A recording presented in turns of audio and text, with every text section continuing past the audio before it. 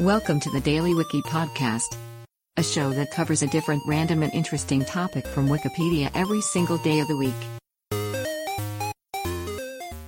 Today is May 30th, and here is today's featured Wikipedia article.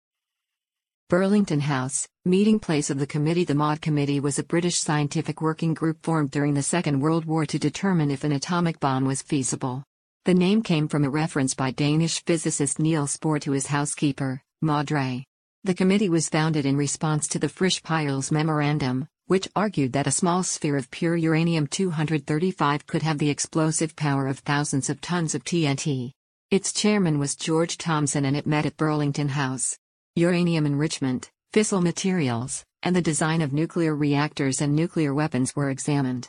The research culminated in two reports, known collectively as the Maud Report.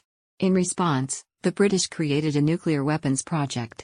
The report was made available to the United States, where it energized the American effort, which eventually became the Manhattan Project. It was also handed to the Soviet Union by its atomic spies, helping start the Soviet atomic bomb project. Today's featured article is provided by Wikipedia. You can find a link to the article in the show notes. Help support the podcast by rating us on your favorite podcatcher, or support the show on Patreon by visiting bit.ly/thedailywiki. Thanks, and tune in tomorrow for an all-new episode of the Daily Wiki.